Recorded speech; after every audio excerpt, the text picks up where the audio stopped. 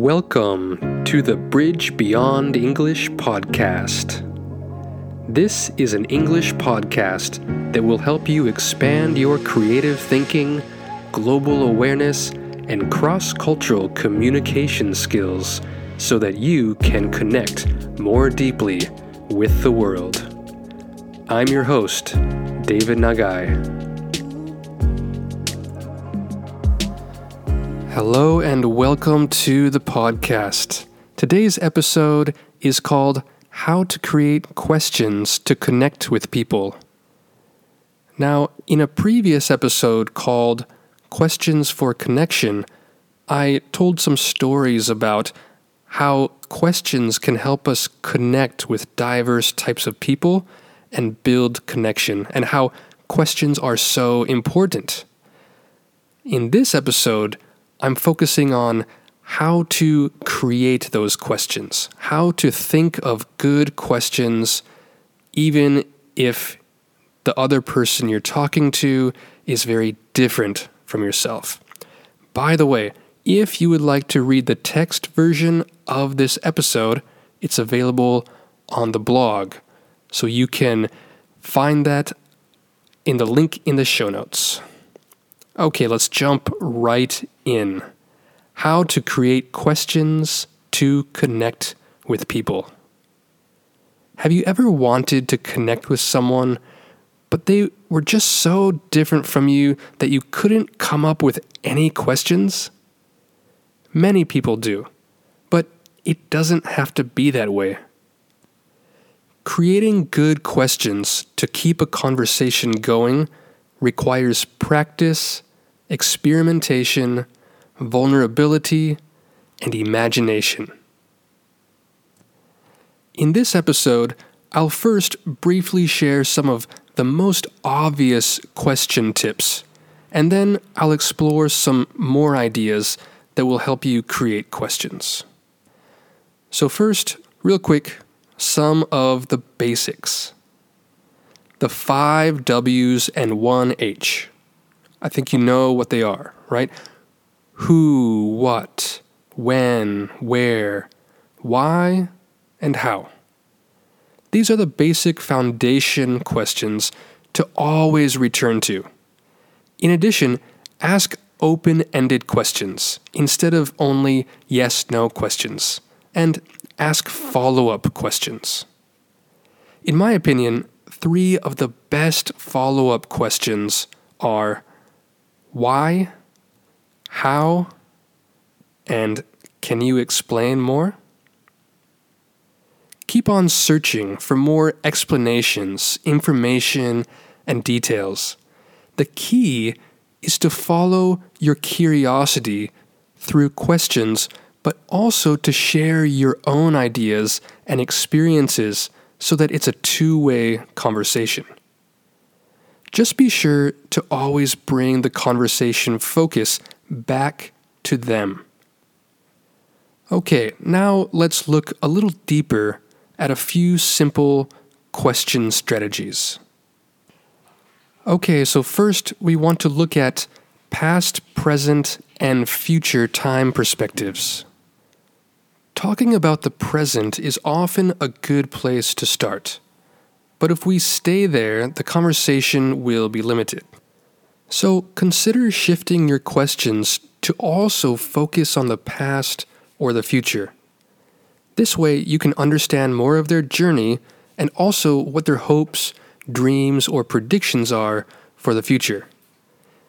Even if you stay on the exact same topic, simply shifting the direction in time can open up a whole new perspective. So here are some past examples. What made you want to work in advertising? Have you worked for other companies besides your current one? How has advertising changed since you started working in advertising? And here are some future examples. Do you think you will always work for your current company? How do you think advertising will change in the future? How would you feel if your company transferred you to a different department or country. Okay, my next point is to view them as your teacher. Asking for someone's advice, knowledge, or opinion is one of the best ways to connect. It shows that you value their experience or expertise. If you don't know too much about their professional field or ideas, consider it as the perfect opportunity to learn something new while also making deeper connection. So I would say, don't worry about sounding ignorant or stupid. Sometimes people with niche expertise or knowledge need practice explaining their knowledge in a way that normal people can understand. In fact, you will not only learn new ideas, but also help them articulate or express their ideas better. Also, when we ask about someone's field, they usually feel smart, important, and respected. In the end, it will most likely make you smarter and more connected. Asking for advice about a problem you're facing can also help the other person feel that you value their perspective. Particularly, if they are very different from you, they may give you advice that you would never think of on your own. Sharing a problem also makes you seem more relatable and trustworthy, which could lead to more mutuality and commonality. In fact, psychological studies have suggested that when someone helps another person in a small way, it also makes them like the other person more. If English is not your first language, you may feel self-conscious about your grammar, pronunciation, or ability to ask questions easily. But remember that most people don't care if you make a mistake. Instead of aiming for perfection, focus on connection. Improving your question-asking skills will only happen if you experiment and take risks, which means that, of course, sometimes you will make mistakes or ask strange questions.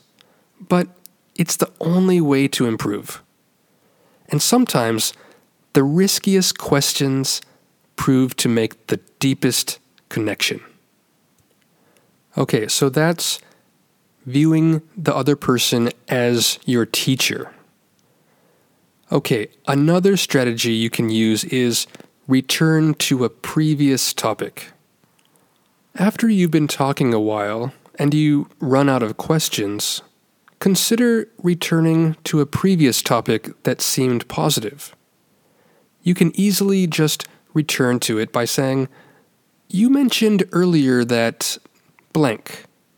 I was wondering if you could tell me more about that." Or, "Oh, so I was meaning to ask you more about Italy. Have you been to other European countries too?" So those are some examples of returning to a previous topic. The final point I want to make is about including everyone. So when you're in a group, there are often certain people who do more of the talking compared with others. If someone seems shy, quiet, or not involved in the discussion, they'll probably be very grateful if you bring them into the discussion. All you have to do is say, "How about you?" and gesture toward them. You can simply reflect the same question or topic in their direction. Now, if you find it difficult to reflect the question because other people are talking non-stop, try interrupting them by agreeing with what they said and adding a short comment. Then, immediately ask the shy person, "How about you? What do you think?" before the other person continues talking again.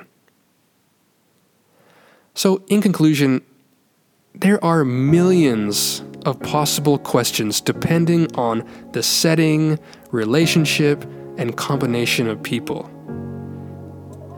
It can be easy to feel stuck or confused with too many options. In the end, don't overthink how to create the perfect question, because there is no perfect question.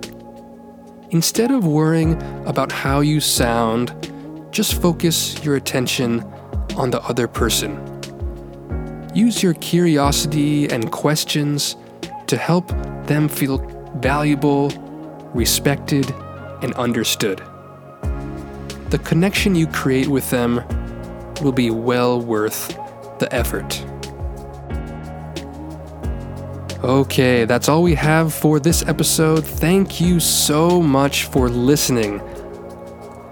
I hope this was useful for you. I hope that you can practice some of these strategies to ask better questions and to never run out. If you've been enjoying this podcast, feel free to give it a rating or a review. That will help spread the word so more people can find us. Also, if you are interested in using English to expand your creative thinking, global awareness, and cross-cultural communication skills, you can join a free trial at Bridge Beyond English, either online or in Yokohama.